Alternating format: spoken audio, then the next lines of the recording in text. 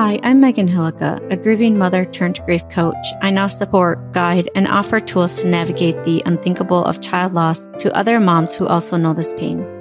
I help you go from empty, lost, and broken to learning to carry your grief and live alongside it. If there's one thing I want you to see, it's hope. Hope that there's life after loss, hope that there's so much more for you, and encouragement that you're normal. All of this is possible along with never forgetting or moving on from your baby or child. I'm holding on to hope for you until you are ready to hold it yourself. Welcome to Grieving Moms Podcast.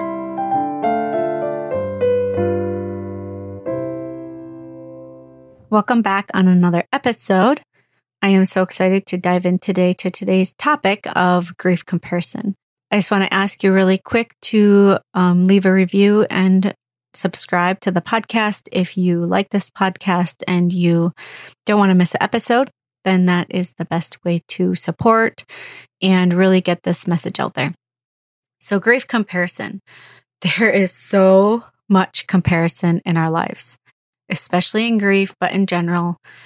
But with grief, it's not as bad. My grief isn't as bad as theirs, or my experience isn't as bad as theirs, so I don't have the right to grieve as much as they do. Or we go the other way, they don't have it as bad as me, so they shouldn't be grieving as deeply as I am. They don't understand the depth of grief that I have, so they can't even, what's wrong with them? Why are they feeling that way? Or comparing to how my child died, it's worse than others or not as bad as others. We have this, either we make it worse, theirs is worse than ours or ours is worse than them. And we have a lot of comparison that nobody understands, or comparison to the length of time. People who've had older children could compare, at least you don't have all the memories, that I have. I have all these memories to work through. And people that lost their baby in pregnancy are I have all the memories that I'm missing. And at least you had so much time with your child. There's so much comparison. And I just really believe that it is not helping us. We could compare to healing. They're doing so much better than me. That person is, how come they're doing so much better than me? Or, man, I'm doing so much better than them. They're stuck in the past.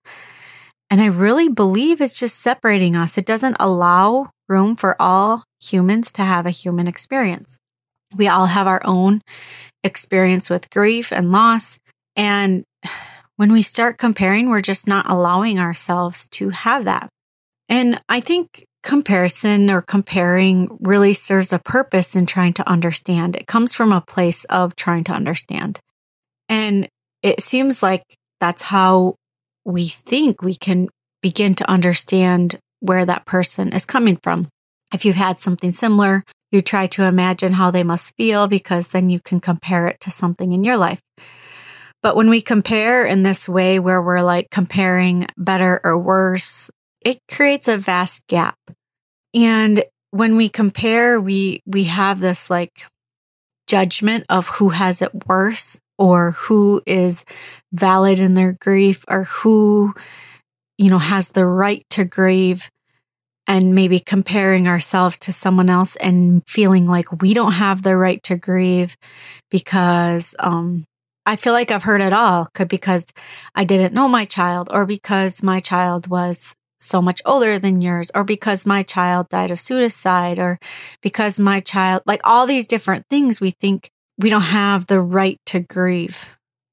And I think each one of us has the right to grieve, no matter what happened, no matter how it feels, no matter how it's compared to other people. Okay, so is empathy and compassion finite?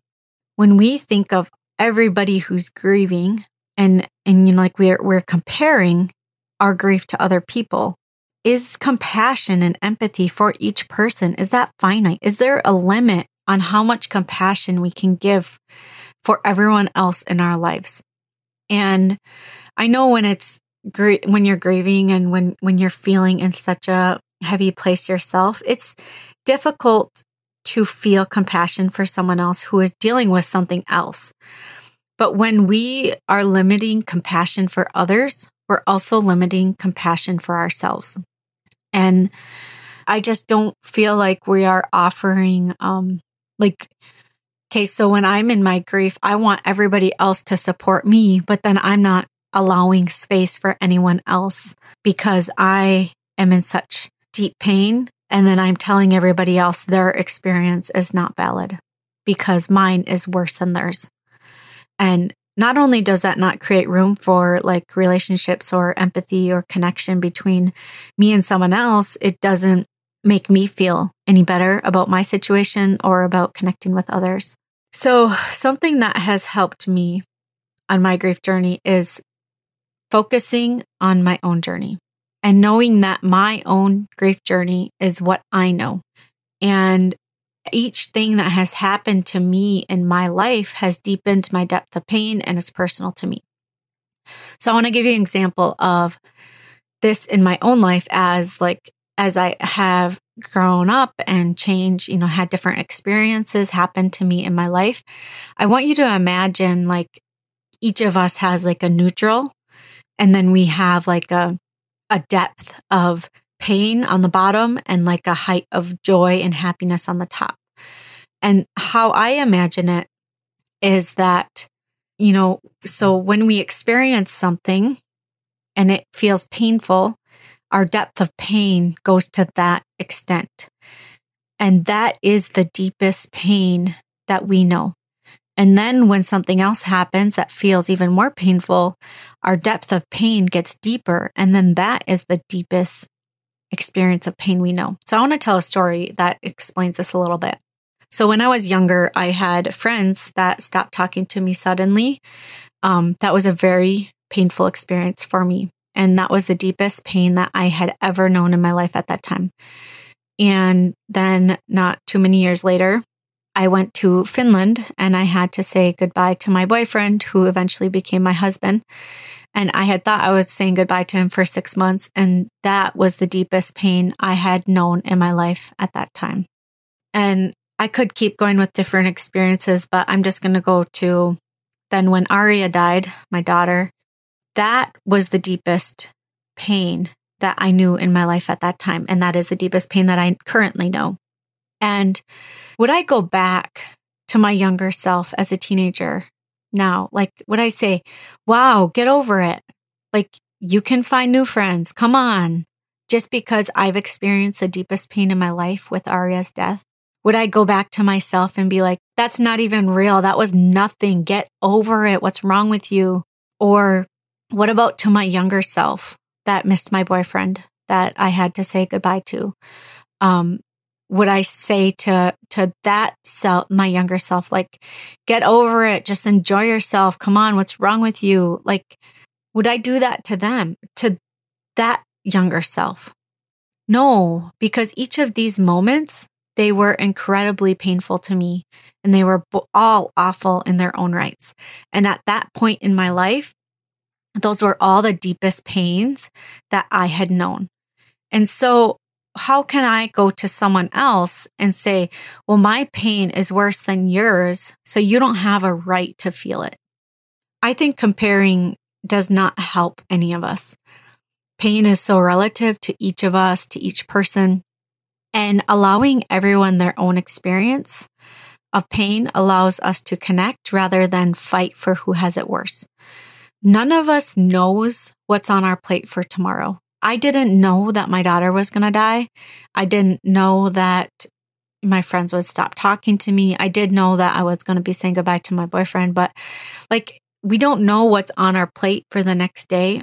And so someone that we're fighting with for who has it worse, they might so-called have it worse tomorrow. I think we're just in this battle that just makes us feel worse. It makes every single one of us not feel very good. Does it feel very good to tell yourself, like, oh, I can't talk to them because they don't understand. They think that, their problem is bad, but geez, You can't even understand because you haven't experienced child loss. Yeah, I feel like with child loss, you have a different experience and a different viewpoint, but it doesn't make everybody else's pain invalid. We have no idea if those people will experience child loss in the future. We don't know what anybody else's road or our road ahead of us is. So the other thing I want to offer, I kind of talked about this on a previous podcast, but that we can connect through emotions and compassion rather than exact, distinct experiences. So the experience of child loss is going to be different for each one of us. Each one of us will have had a different relationship with our child. Our child died at a different age, a different way, a different circumstance. But the common thread is grief and loss and saying goodbye to our child. And the pain and the emotions that come with grief are very universal. So we can connect on these emotions. I do think there's definitely a way of, you can have deeper connection with people who have had very, the more similar the experience, the deeper the connection, but it doesn't mean that you can't connect with somebody on the emotional level. So let me give you an example. A lot of us will feel in grief. Not everybody, but a lot of people do. So we connect through the experience of anger and grief, yet we all have different reasons for feeling that anger. We have different thoughts and experiences that bring that emotion to the surface, but we are all feeling the anger. And the same goes with guilt or sadness or any other emotion that comes up in grief. These are all universal emotions, yet we all have different experiences or thoughts behind them. So if there's one thing that I hope you can take from this today, it is to stop comparing your own journey to other people's. Your journey with grief is your own, and all the steps towards healing, towards life after loss, come from within you or from the choices you make, from where you decide to put your trust or what you decide to do with your life. And I just think we are not serving ourselves or helping ourselves in our grief if we keep comparing to other people. There's a way that comparison can help you, is when you find somebody who has found what you want and you say, I want to do that, but you don't beat yourself up. You're like, that's possible for me. That's amazing. Like, I am where I am at and it's okay. And this is my journey, but I can see what's also possible for me. I feel like that's the way of quote unquote comparing that helps you be able to know that there's hope. It helps you be able to know that it's possible for you to get to where you want to go, or to learn how to live with this or learn how to carry your grief. But comparing for the sake of judging or making yourself feel bad or making other people feel bad or not validated in their grief is not helping you. I just want to remind you that you are right where you need to be, and each step you take is a step forward. You are never broken. There's never a point where you have to stay where you are. You just keep taking little steps every day. Just want to encourage you, you are never alone. Just keep taking those small steps. I really appreciate you listening. I'll see you next week. Well, this episode of Grieving Moms Podcast is over. You can join me and other grieving mothers in my free Facebook group to continue conversations of all things life after child loss. Go to www.meganhillica.com/community to join us there. If you like this podcast, could you please share it with other grieving mothers so that they can also find hope in life after loss and to know that they are never alone.